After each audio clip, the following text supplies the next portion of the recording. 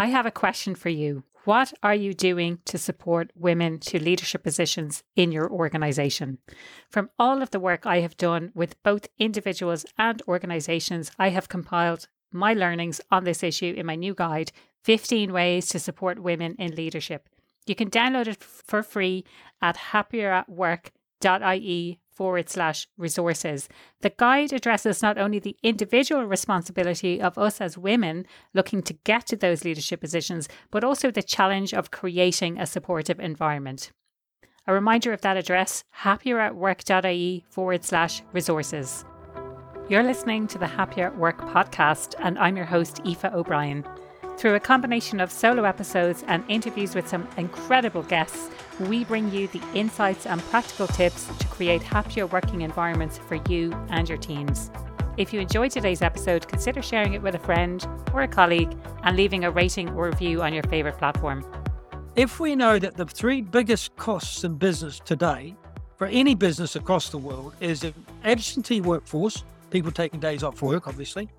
It's a lack of productivity when they're in the workplace, so not achieving sales figures or manufacturing figures. And the third one is the costs involved in training employees that then move on a couple of months later to a new job, so all the costs. If they are the three biggest costs, then the three biggest reasons for those costs are mental health. And yet the lowest spend in budgets from companies is around mental health. For anyone who's listening in Ireland or New Zealand today, you'll be very familiar with today's guest, Brent Pope. Brent is a former Irish rugby player on an international level, a fantastic career, and he went on to do some great work with the national television station here in Ireland as well. And it's my absolute pleasure to have him on as a guest today. And he is covering a really important topic related to a new initiative that he has called Elephant in the Room. And it's all related to mental health and how we get more people talking about mental health, especially in the workplace, especially in relation to men. So I do want to offer a trigger warning for this. So if you have any mental health issues, do know that we do talk about some sensitive topics on the podcast episode today. So I wanted to make you aware of that. And also, if you're experiencing anything that we talk about, this is not a therapy session. This is nothing like that. If you do need some support, do reach out to the appropriate people to get that support. As always, I'll be doing a synopsis at the end of some of the key points that we cover today. And I would very much welcome your feedback to get involved in the conversation. You'll find all of my links on my website, happieratwork.ie.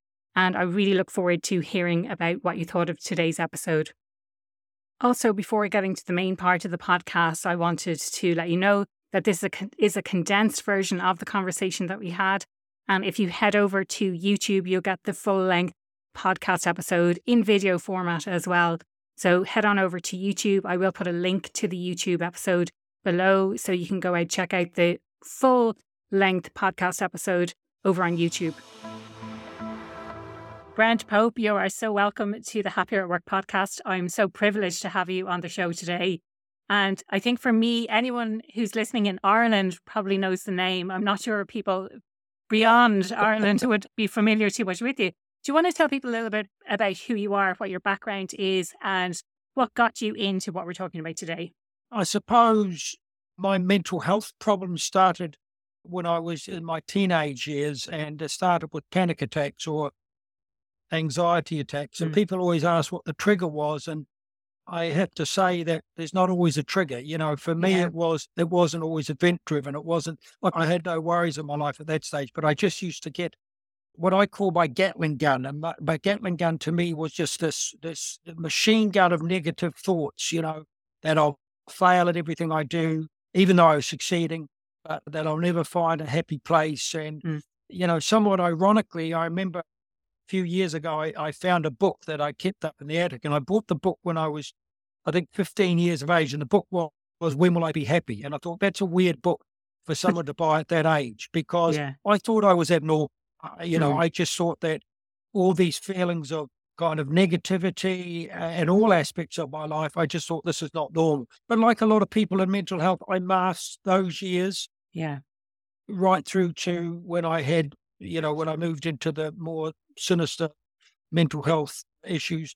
I mastered as the class clown, as the people that had a lot of friends and was smiling all the time. And, but that wasn't what was going on. I was kind of living a lie, not in the personality term. I don't live a lie in the personality that I'm, not fun to be around and I can get on. It was just, I was masking my sort of coming out with these difficulties. What I tell everybody, that's why I have a bit of a problem with the word wellness when it involves mental health, because I knew all about physical wellness from my sport playing days. As you know, my background is I played rugby at a really high level, and I was a good rugby player, but I couldn't tie the physical fitness of well-being to my mental well-being, and I couldn't get help in those days because everybody I went to see for help always brought it back to the physical. We said, Okay. weren't you player of the match last week, Brent? Or, doesn't everybody in the city know who you are? You're a fabulous rugby player. You're living the charmed life or the dream life. You have a beautiful partner. We've seen you out and about. You have a successful business. All those things, yes, on the outside. But I just couldn't cope with the pressure. I couldn't cope with the anxiety. I couldn't cope with the negativity. And there was no one to go to. I couldn't go to any for help. I couldn't reach out for help. Then it became really concerning. Then I got to a stage where I just couldn't manage it on my own and was desperate for help. And my thoughts on mental health in those days was that if I had been, well, I would have thought, now I know I would have been brave enough. But in those days, I thought if I was stupid enough to reach out and say, admit myself to a psychiatric care or whatever like that, my visions were one throw over the cuckoo's nest. That's what mental health looked like to me. Yeah. I thought I'd make the front pages of the paper next day. Cop rugby player is insane, or all those sort of images of straitjackets, of frontal lobotomies, and all that. And people laugh about that now, but that was very much the way in New Zealand back, 40 years ago or 45 years ago. I just unravelled. I couldn't go to any of my friends because I'd be seen as weak as a man. Yeah, because I grew up in a macho world where real men don't cry and man up and toughen up and harden up and toughen out and all these things that I was told to me. But they were all from a physical point of view, not a mental point of view. It was easy to say muscle up and harden up when you're going into a rugby tackle. I was an aggressive, hard-nosed rugby player and it was fine. I could transfer that easily into a tackle or whatever like that and get up and go again. I just couldn't transfer those skill set to my mental health, to look after my mental health. I still deal with shame and I still deal with judgment and I still deal with those things every day. I couldn't get the help. And then I had I don't even like to use this term. I'd rather call it an emotional breakdown. I had a breakdown in my late 20s where I become very isolated. I wanted to lock myself away from friends. I didn't want to go out anymore. I didn't want to see anybody. I just sat in my room. I pulled the blinds. I pulled the blinds to my life. I didn't want to play rugby anymore. I left my job. I broke up with a partner. I was going downhill to such an extent that I just didn't. I couldn't see how I could get out of it because there was still something inside of me that wanted that help and knew I needed help. I just couldn't get it. Who could I turn to? People say, it wasn't as easy as talking to your father or something because he was an old-fashioned, really kind and beautiful man. But, his role in those days was to put food on the table and he worked 3 jobs to do it. And it wasn't really his role to kind of, he wouldn't have known where to start, Like I know he loved me and I loved him and Mum too, and she loved me and I loved her. But it was just something that I was ashamed to go to them for, Yeah. I felt shame that I couldn't that they had this idea of who I was. And who I was a success on the rugby field. Everybody knew Popey and I was writing kids' books and doing all things like that. It just personified me as probably a successful guy that was doing great things with his life. So I felt the shame of saying, do I have to tell my parents now that's not who I am? Yeah. And in fact, I'm a failure in my eyes. Yeah. Even though I wasn't, people can feel failure even though they're achieving, great things, because it's not about that. It's not about the extrinsic values that people place on success, which is, making money, having a nice house, having a nice car, all those things we can see. What we can't see is what people think about themselves. And I I was very much alone in this battle. I was scared. I was terrified. I couldn't get help, but I didn't think a lot of myself. Mm. I didn't have much self-confidence. I didn't have much self-belief that I would ever be able to achieve it, even though I was. Do you think it made it more difficult because of this outward perception? So you had this perception of, wow, isn't he phenomenally successful? But there's a real disconnect between how people perceive you and how you perceive yourself, which makes it more difficult to reach out for help because it shatters that illusion. Well, then we go back to the first question: who am I? Because you start to doubt to know who you are really.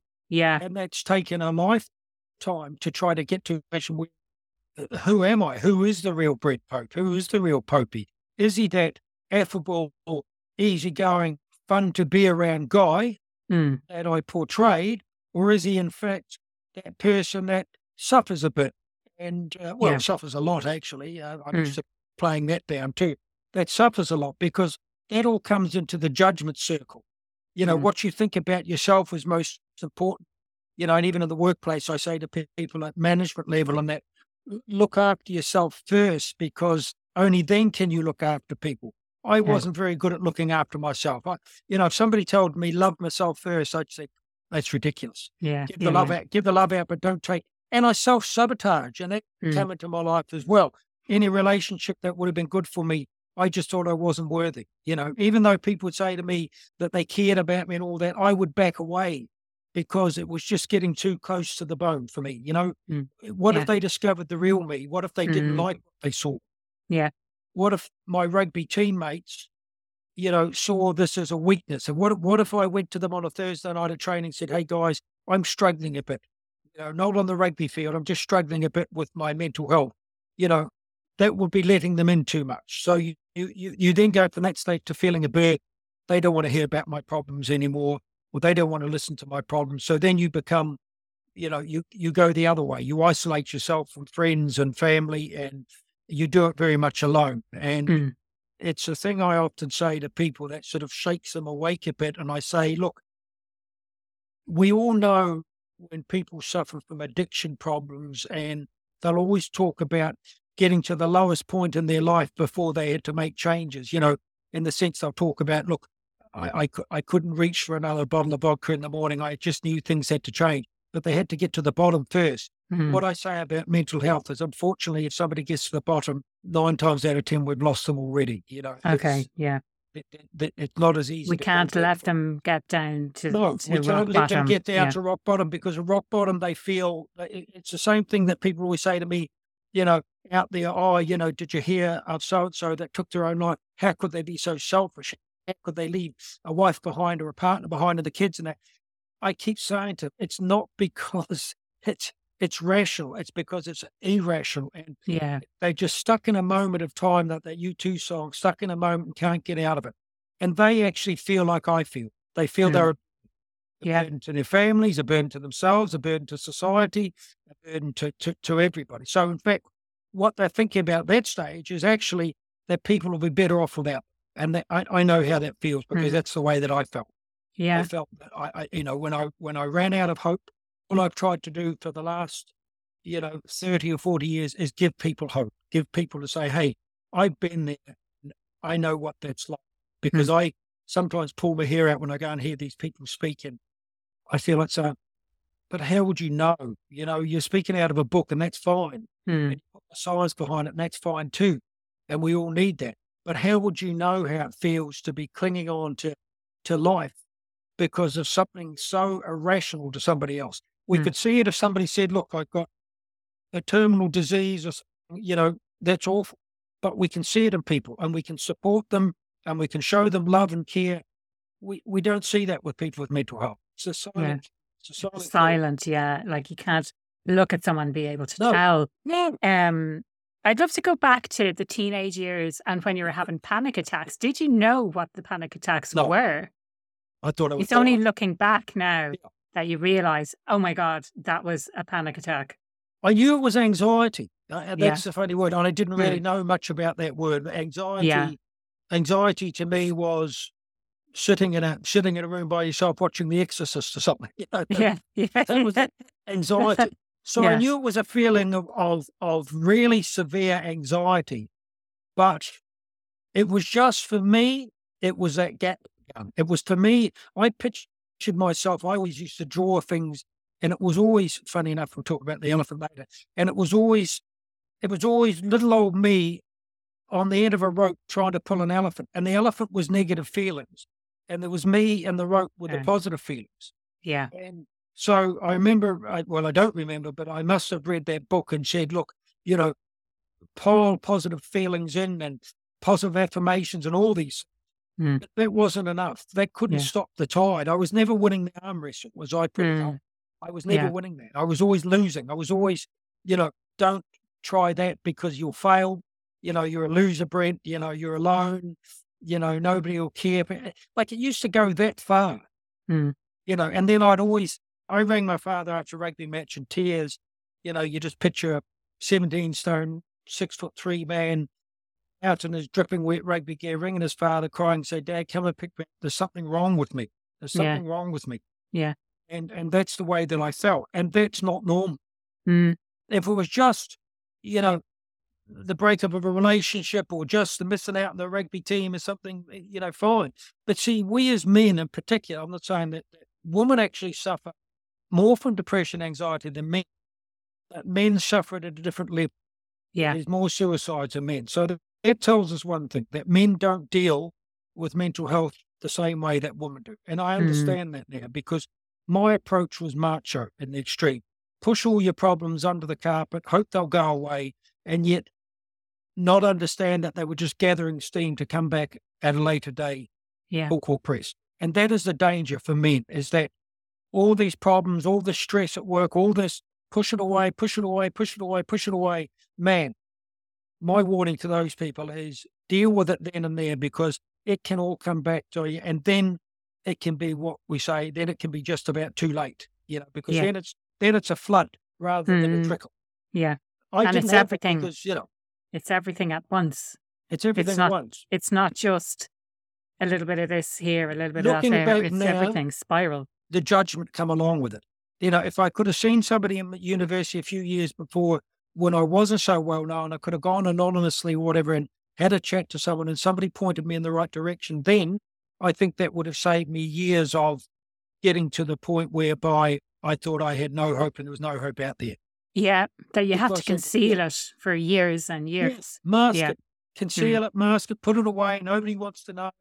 And as long as you're managing okay from the outside looking in, then people don't want to ask. I call it life's dirty little secrets. People ask me why I reveal my dirty little secrets, because that's what they were for me.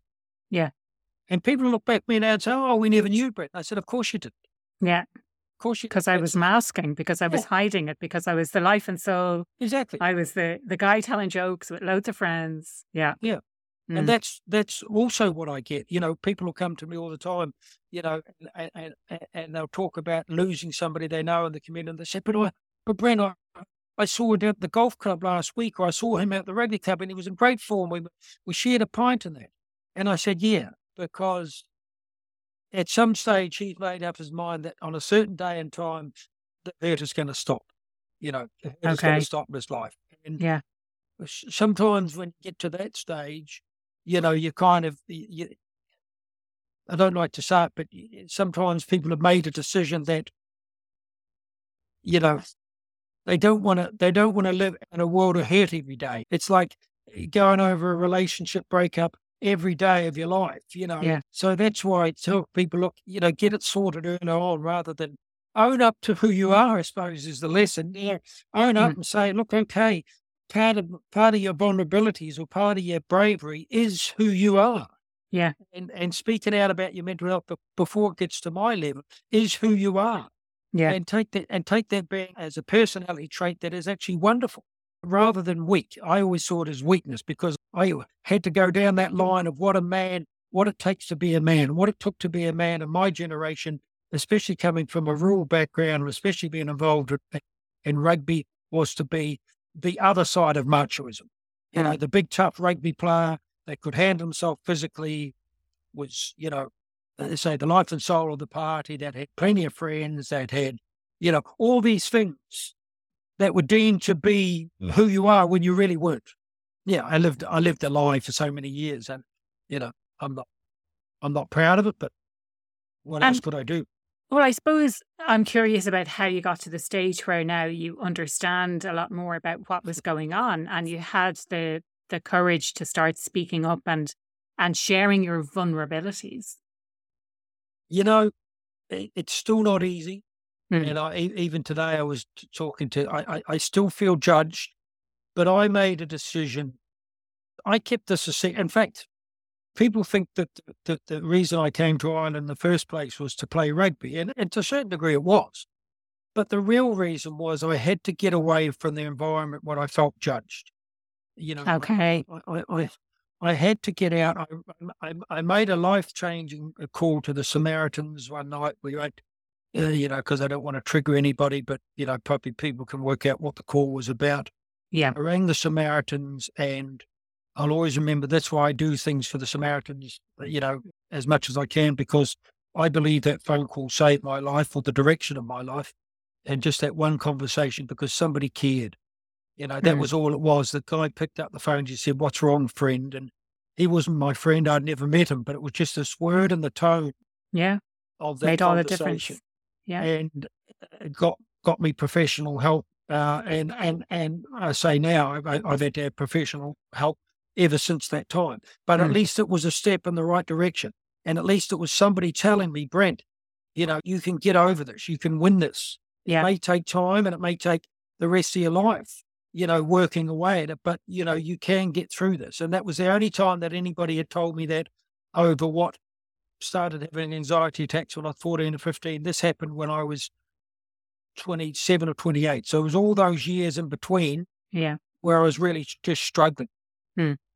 And I was invited into Ryan Tubridy's radio show to talk about the rugby match. It must have been a rugby match. It was before he was on the Late Late. So we're talking, I think maybe 16 or 17 years ago. He was only a young guy, just, on the radio at that stage. And I always kept my word. If I said I would go on something, I did. Yeah.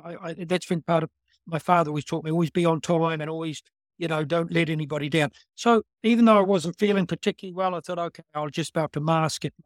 I had done on the TV and stuff like that. And he took one look at me and he said, "Brent," he said, "there's something wrong with you." And suddenly I was in that, whether it caught me at a time, and I just started to kind of well up, and my dirty little secrets just came out, and I couldn't stop.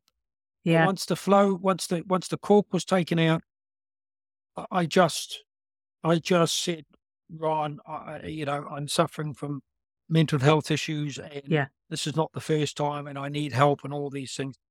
I went round the back of Archie without a word of lie, and I thought my life is over and on.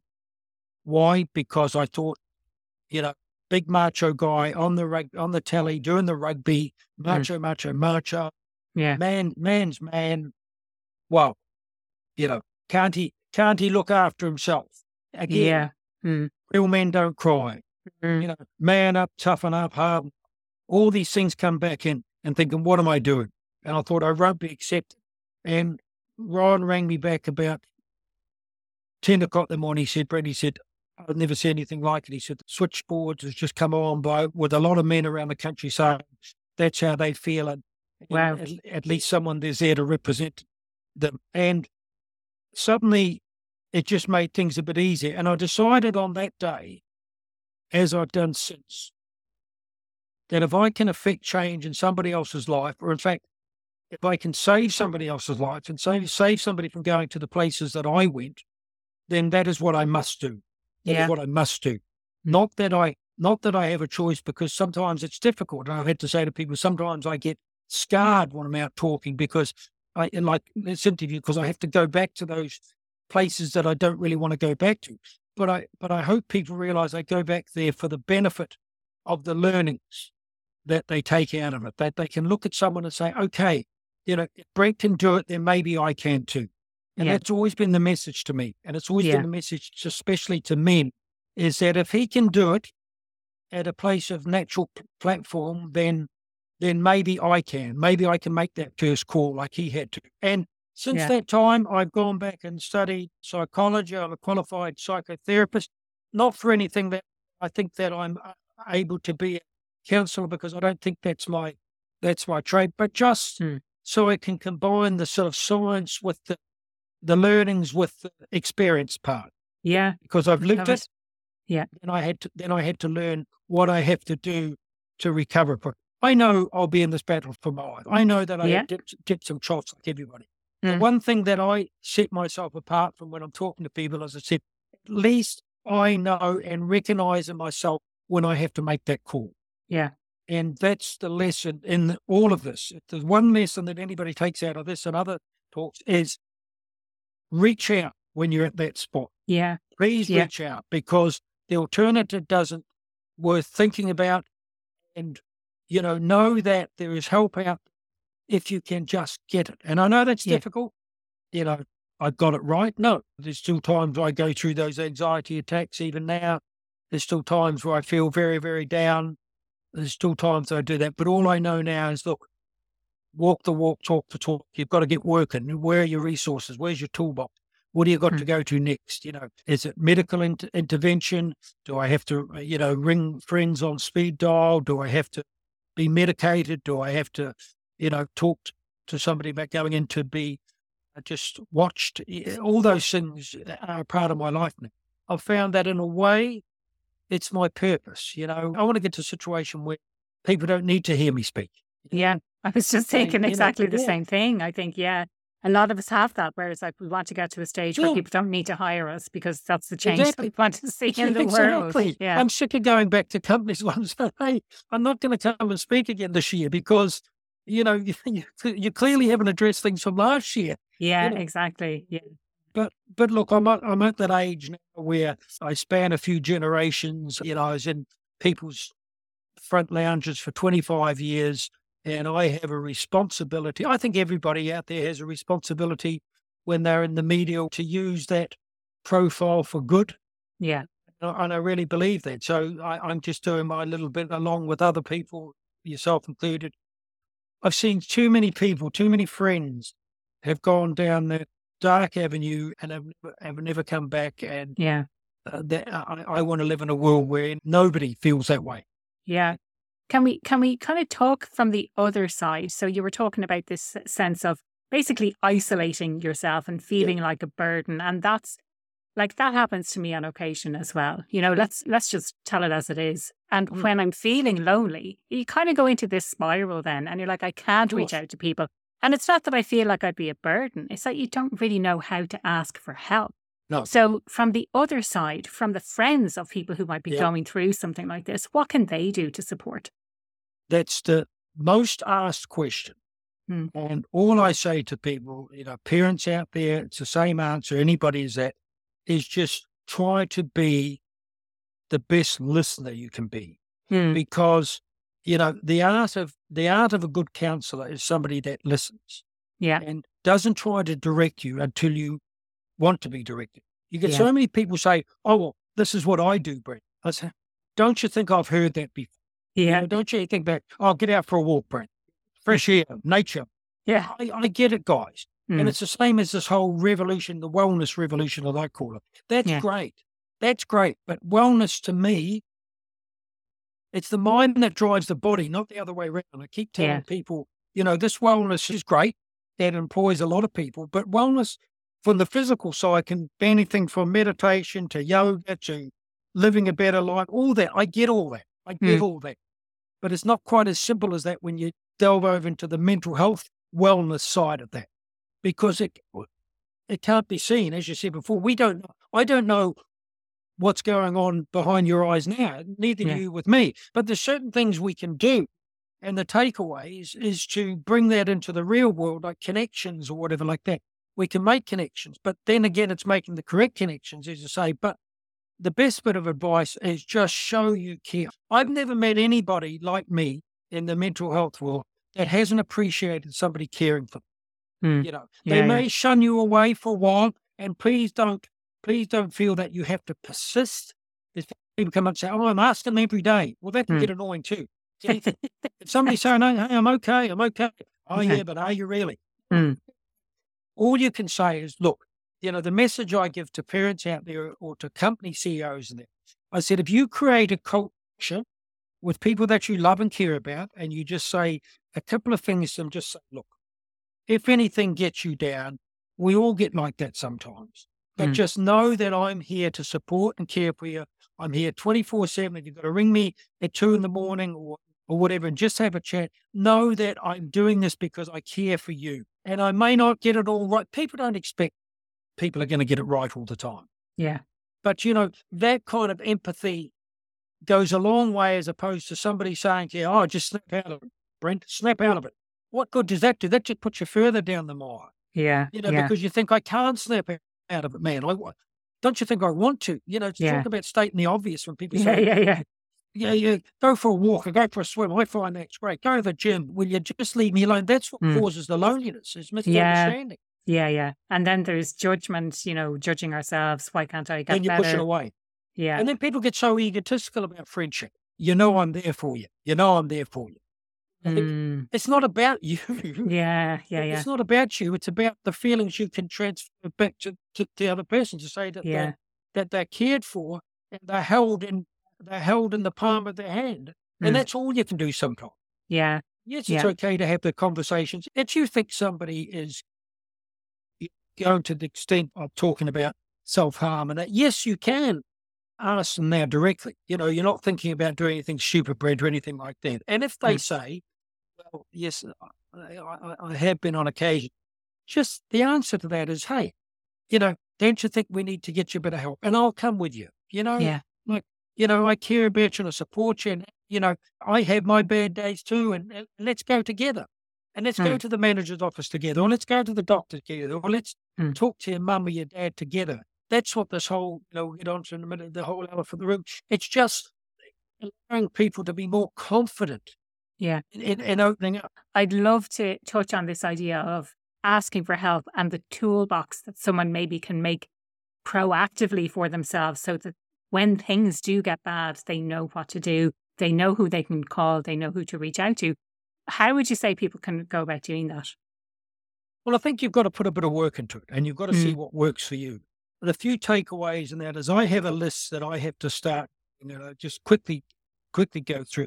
The first is, plays a huge role in the workplace, is you've got to manage stress better. Yeah. Stress is a really worrying aspect, because stress then, of course, rolls through anxiety, and anxiety then rolls into depression. So when people talk about having mental illness or mental health, I don't see many people with just one. Yeah. Because I know mine started with anxiety, then it rolled into depression, because if you have anxiety for a protracted period of time, it's going to turn into depression, because you're sick of being anxious all the time. Yeah. And then we move it further down. So we're all on that sort of, I suppose, that scale somewhere. We're all suffering from anxiety, depression at a level. Yeah. It just people, A, they just don't realise, or B, it just doesn't play. But I say to people when I'm out talking, I say, "Hey, it's coming." And they look at me and I say, "What's coming, Brent?" Like, it's coming. At some stage in your life, you are going to need to know where your resource box is. So please have that ready to go before the incident. Because that's the one learning that's the most important for me. I never had that toolbox. All those years, I didn't know what to do. Yeah. When chronic stress comes in for a period of time, then you've got to also look at it, and you've got to go back. My biggest advice on that is go back to the worst case scenario and say, "Can I handle that?" And work. So say, "Can I handle that if I lose my job or something?" And when you think about it, apart from a few things in life, and even then, you've got to address how you would handle it. You've got to say, "Okay, might I get another job?" Yes, you might. Might I get a job I like better? Yes, I might. All those things. So you go back, and that's a way of managing chronic stress. And also then, my advice is to people that work in those professions like nursing or teaching or whatever, go back to the core values of what it intrinsically feels like you to ever start a profession. What made you get into nursing? What made you get into teaching? What made you get into PR, to management? It's because at some core, you loved what you did. You loved what you did. and change that way of thinking, and love every moment of that makes sense. I heard a woman speak there a while ago, and she just said she turned her mind around. She said, hated doing the dishes, and she got to a stage where she said, "No, actually, I'm going to enjoy the process. I'm going to Yeah. enjoy the warm water in my hands. I'm going to enjoy the fact that the dishes are sparkling clean, and I'm Yeah. going to enjoy putting them away. For that moment, I'm going to enjoy it." So try to turn that round and say, okay, I got into nursing because I love it, because I love Mm. making people well. And that's the reason why I did it. And that will help with chronic stress. That's not to say that everybody, you've got to be brave enough to go and to your bosses or whatever and say, hey, you've asked me to work 7 nights a week and I'm burnt out. And you've got to be brave enough to say, look, you've got to have work balance and stuff like that. We all know that. So that's the stress. The next one is try to achieve something every day. I heard another guy talk. If you go on YouTube, there's a colonel talks about change the world by making your bed every day. And he's right. Yes. Yeah. Because when you add up all those little achievements in a day, you can come back and even the worst day and say, yeah, it was a bad day, but look what I achieved along the way. Mm. So I do that. I'm not great at meditation, but I try to ground myself when I wake up most days and just say, look, put it to gratitude and say, look, I'm grateful for being here. Connections we've talked about, because that's the most important thing, is continue the connections at work, make new connections, smile at people, empathy and simple. See, it's not rocket science. Feed off other people, feed off the feel-good factor, because that you give to other people that give back. We all like being seen. Well, there's not many people that don't like being seen as kind, so sometimes when you give something to someone, you feel good about it, Yeah. if it's a card or it's remembering someone's birthday, if it's a smile at the supermarket or it's a couple of euros to someone that's homeless or whatever, you get a kick out of feeling good. Yeah. And people don't do that. Absolutely. They go Yeah. about their selfish ways and they say, hold on. I say to them, look, when you're going home from work and you're stressed and you're in the car and you're road raging, just take your time and listen to the radio or put on a song or something like that and just say, hey, I'll get back at some stage. You see these people passing you out and that, and I said, they're only going to get home like 30 seconds quicker. Just relax into it and enjoy the journey. Yeah. Have friends that you can call on and for different reasons. And, all friends will bring something different to the party. Sometimes you need a friend that's going to tell it to you straight and say, Yeah. I need you to pick you up and take you out on a night to the movies or something like that. Other friends might be the person that just, call around and have a cup of tea with a cup of coffee. And, Yeah. that's the same in a work situation. Mm. It shouldn't be just the mother hen or the father figure type you go to in a work situation. You should feel in your work culture that you can go to anybody. Yeah. And just say, That hey, you yeah. Let's connect. It's about those kind of coming back to this idea of connection. connection. The most Yeah. important thing you can have in your life Absolutely. is connection, because that Yeah. starves off loneliness. I'm just thinking, what else? Oh, yes, the other thing is our greatest asset is time, Yeah. because that's the one thing we don't know that we have. Mm. And I always ask people to do an exercise when I'm talking. I say, are you making the best use of your time right now? And you'll probably find people aren't. So put down what you believe is your best use of time, and then on the other side, put down actually where are you spending most of your time, and you'll find for most people it's different. So do you really have a good work-life balance? Most people say no, and yet that's the most important thing to them. Yeah. And yet they say, Brent, the commute, and geez, I was 60 hours in the office last week and didn't get to see my son play in a GA match. And that is what disrupts a happy workplace more than anything. And feel right to ask for that balance, whatever that looks Exactly. like. Yeah. I think for individuals, it's about standing up for yourself and knowing your absolutely. boundaries and speaking up on behalf of yourself.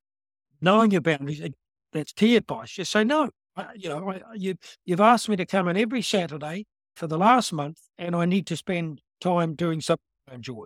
Mm.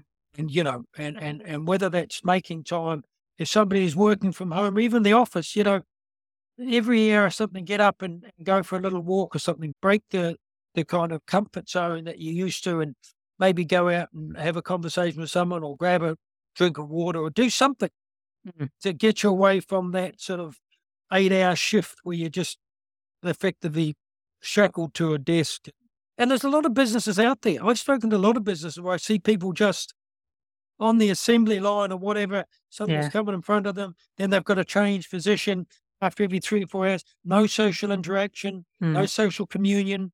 I ask some people, where do you go for lunch or something? Sit out in the car and have a sandwich. Wow. And, like I said, if you just stood up for yourself and said, look, can we have a dartboard? Because a happy workplace is a productive workplace. Here's the kicker for me. If we know, this is the one thing that always surprises me the most in businesses, is one CEO I said, be honest with me. And I said, why aren't you addressing this? And he said, Brent, I'm scared of opening Pandora's box. Okay.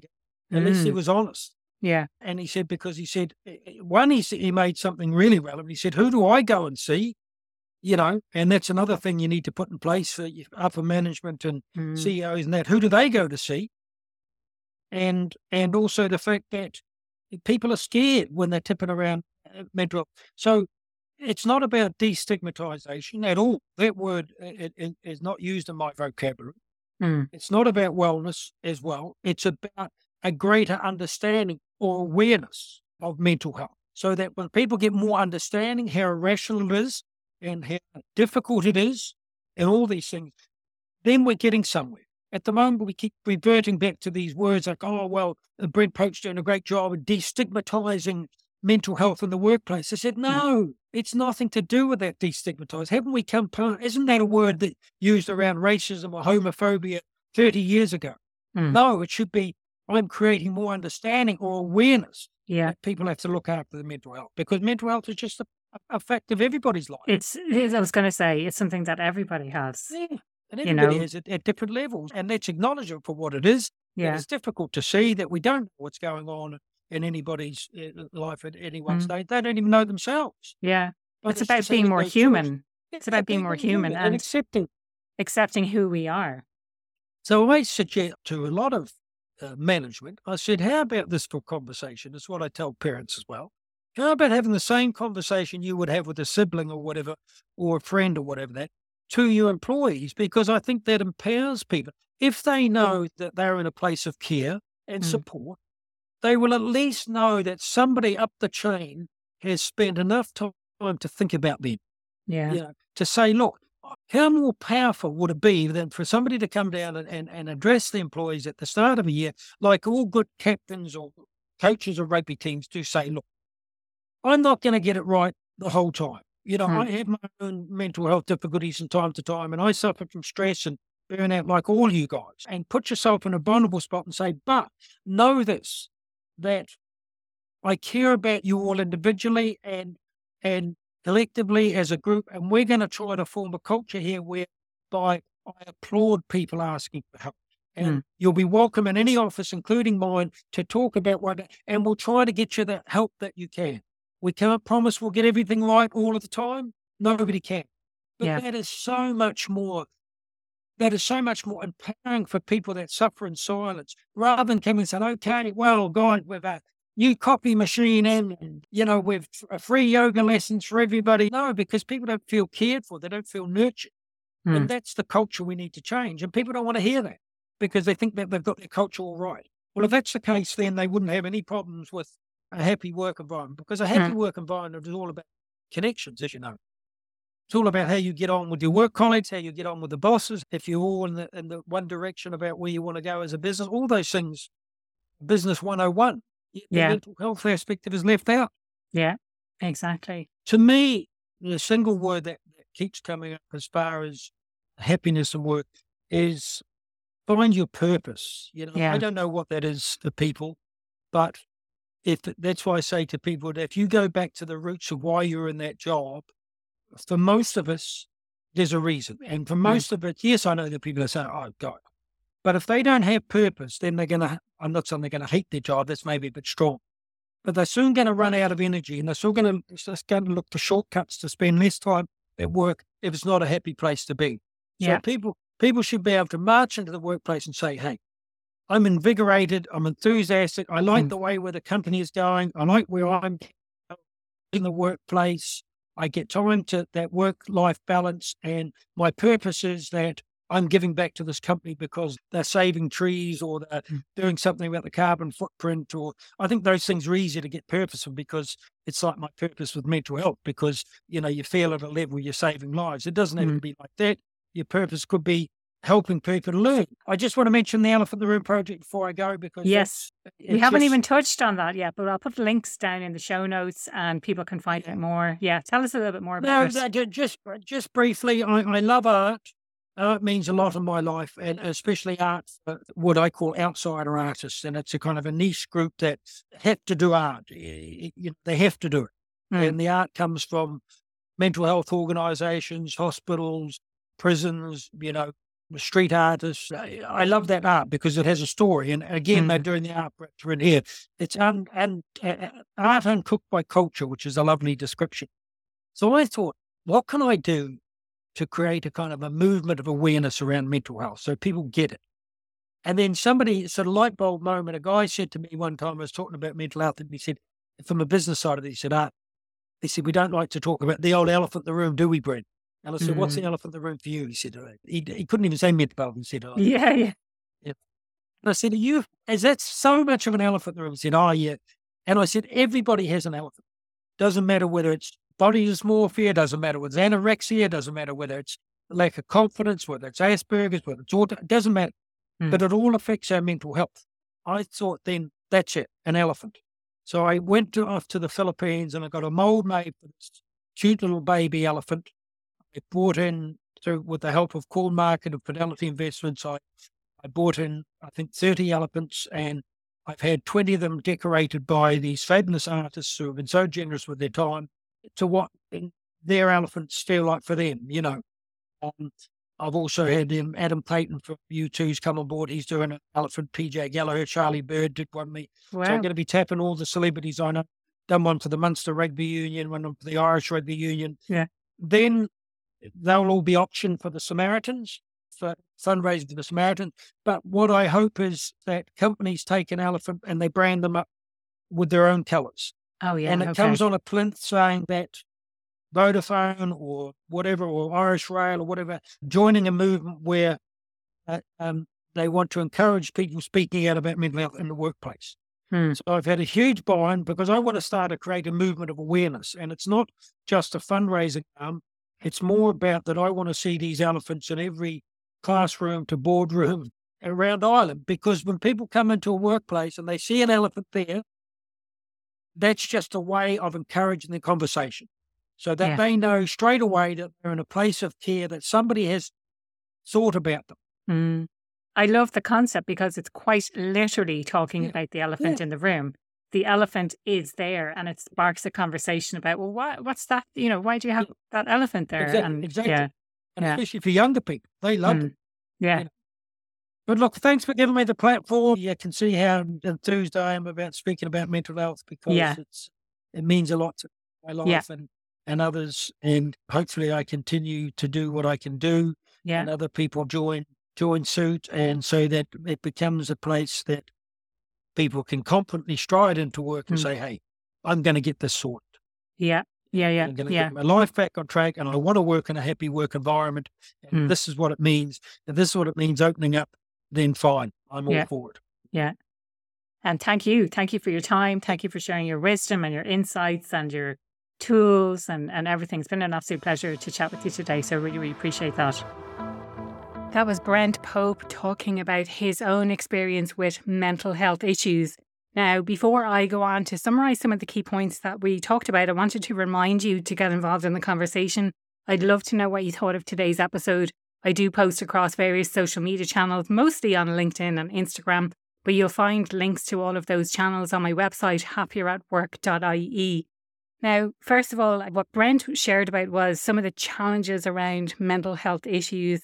So feeling like you can't manage on your own, but then you have the fears as well. And in his words, the fear at the time when he first experienced mental health issues was, having a straitjacket and being put away, essentially. And as a man, then feeling weak as a man. Real men don't cry, and there's a sense of shame and judgment associated with it. And maybe you have a breakdown and you feel very isolated because of what's going on for you. Now, he acknowledged that the times are changing at the moment. One of the really kind of interesting and important things to highlight here was that on the outside, he appeared very successful. So he was achieving so much, but at the same time feeling like a total failure on the inside, and then questioning, like, who am I really? When on the outside, this is the person that everyone perceives, the happy-go-lucky guy, when at the same time inside you're really, really struggling. So something important to bear in mind, I think, because what we perceive on the outside of other people isn't necessarily what's going on underneath as well. And this idea of what if they see the real me, so letting them in too much versus being a burden to other people then. One of the other interesting things that I felt came from the conversation was this idea of there not being a trigger. So it came up a couple of times. There's no trigger necessarily for anxiety or depression as he experienced it. Oftentimes we kind of go looking for what was the cause of that or what was the trigger initially of it. And I think it's interesting to say there's no necessary trigger. It just sort of happens sometimes.